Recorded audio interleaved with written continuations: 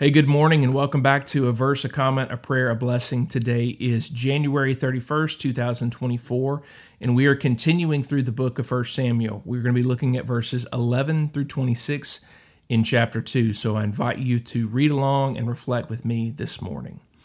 Beginning in verse 11, Then Elkanah went home to Ramah, and the boy was ministering to the Lord in the presence of Eli the priest. Now the sons of Eli were worthless men. They did not know the Lord. The custom of the priest with the people was that when any man offered sacrifice, the priest's servants would come while the meat was boiling with a three-pronged fork in his hand, and he would thrust it into the pan or kettle or cauldron or pot. All that the fork brought up, the priest would take for himself. This is what they did at Shiloh to all the Israelites who came there. Moreover, before the fat was burned, the priest's servant would come and say to the man who was sacrificing, "Give meat for the priest to roast, for he will not accept boiled meat from you, but only raw." And if the man said to him, "Let them burn the fat first, and then take as much as you wish," he would say, "No, you must give it now, and if not, I will take it by force." Thus the sin of the young men was very great in the sight of the Lord, for the men treated the offering of the Lord with contempt. Samuel was ministering before the Lord, a boy clothed with a linen ephod.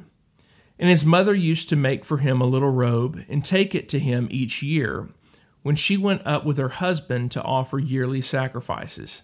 Then Eli would bless Elkanah and his wife and say, "May the Lord give you children by this woman for the petition she asked of the Lord." So then they would return to their home. Indeed, the Lord visited Hannah, and she conceived and bore 3 sons and 2 daughters. And the boy Samuel grew in the presence of the Lord. Now Eli was very old, and he kept hearing all that his sons were doing to all Israel, and how they lay with the women who were serving at the entrance of the tent of meeting.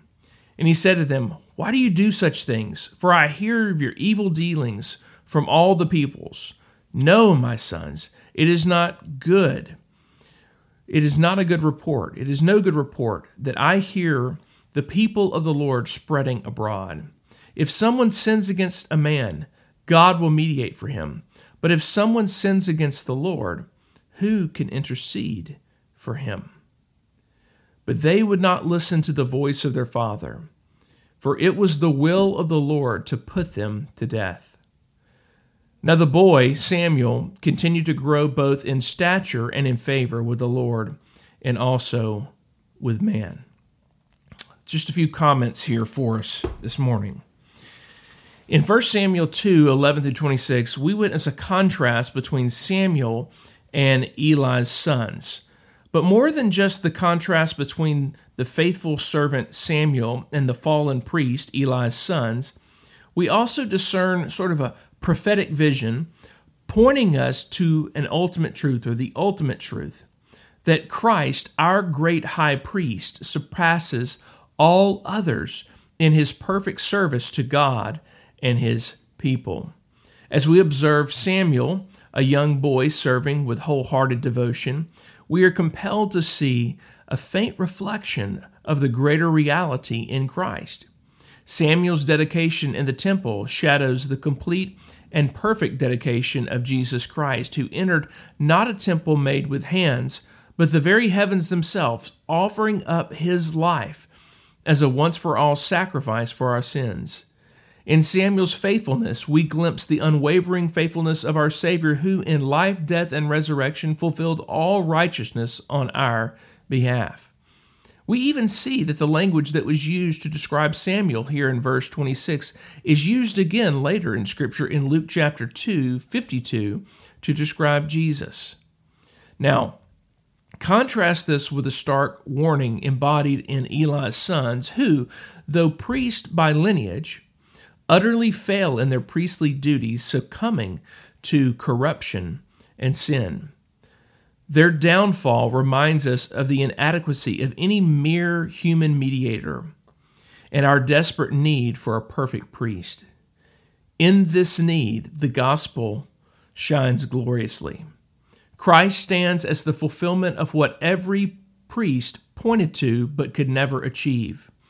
Unlike Eli's sons, Christ never sinned. Unlike any earthly priest, Christ offers a perfect and unbreakable relationship with God. And herein lies our profound comfort and unshakable hope this morning. In Christ, we have a high priest who is holy, innocent, unstained, separated from sinners, and exalted above the heavens. He never fails.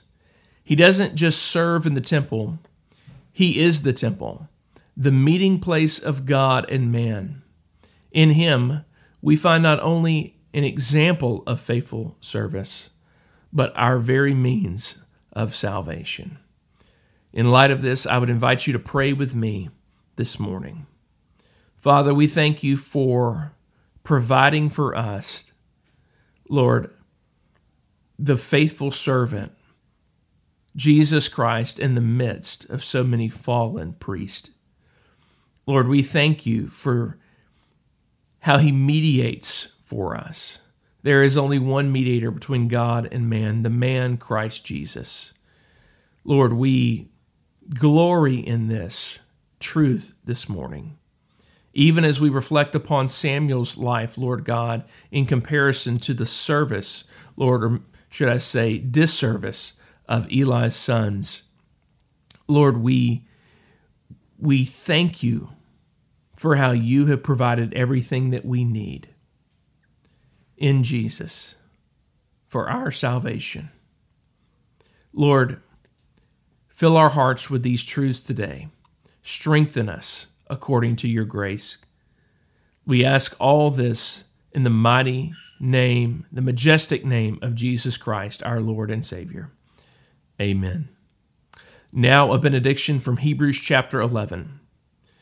Now may the God of peace, who through the blood of the eternal covenant brought back from the dead our Lord Jesus, the great shepherd of the sheep, equip you with everything good for doing his will. And may he work in us what is pleasing to him through Jesus Christ, to whom be glory forever and ever. Amen. Be blessed today. Go in peace. And I'll see you again here tomorrow at a verse, a comment, a prayer, a blessing.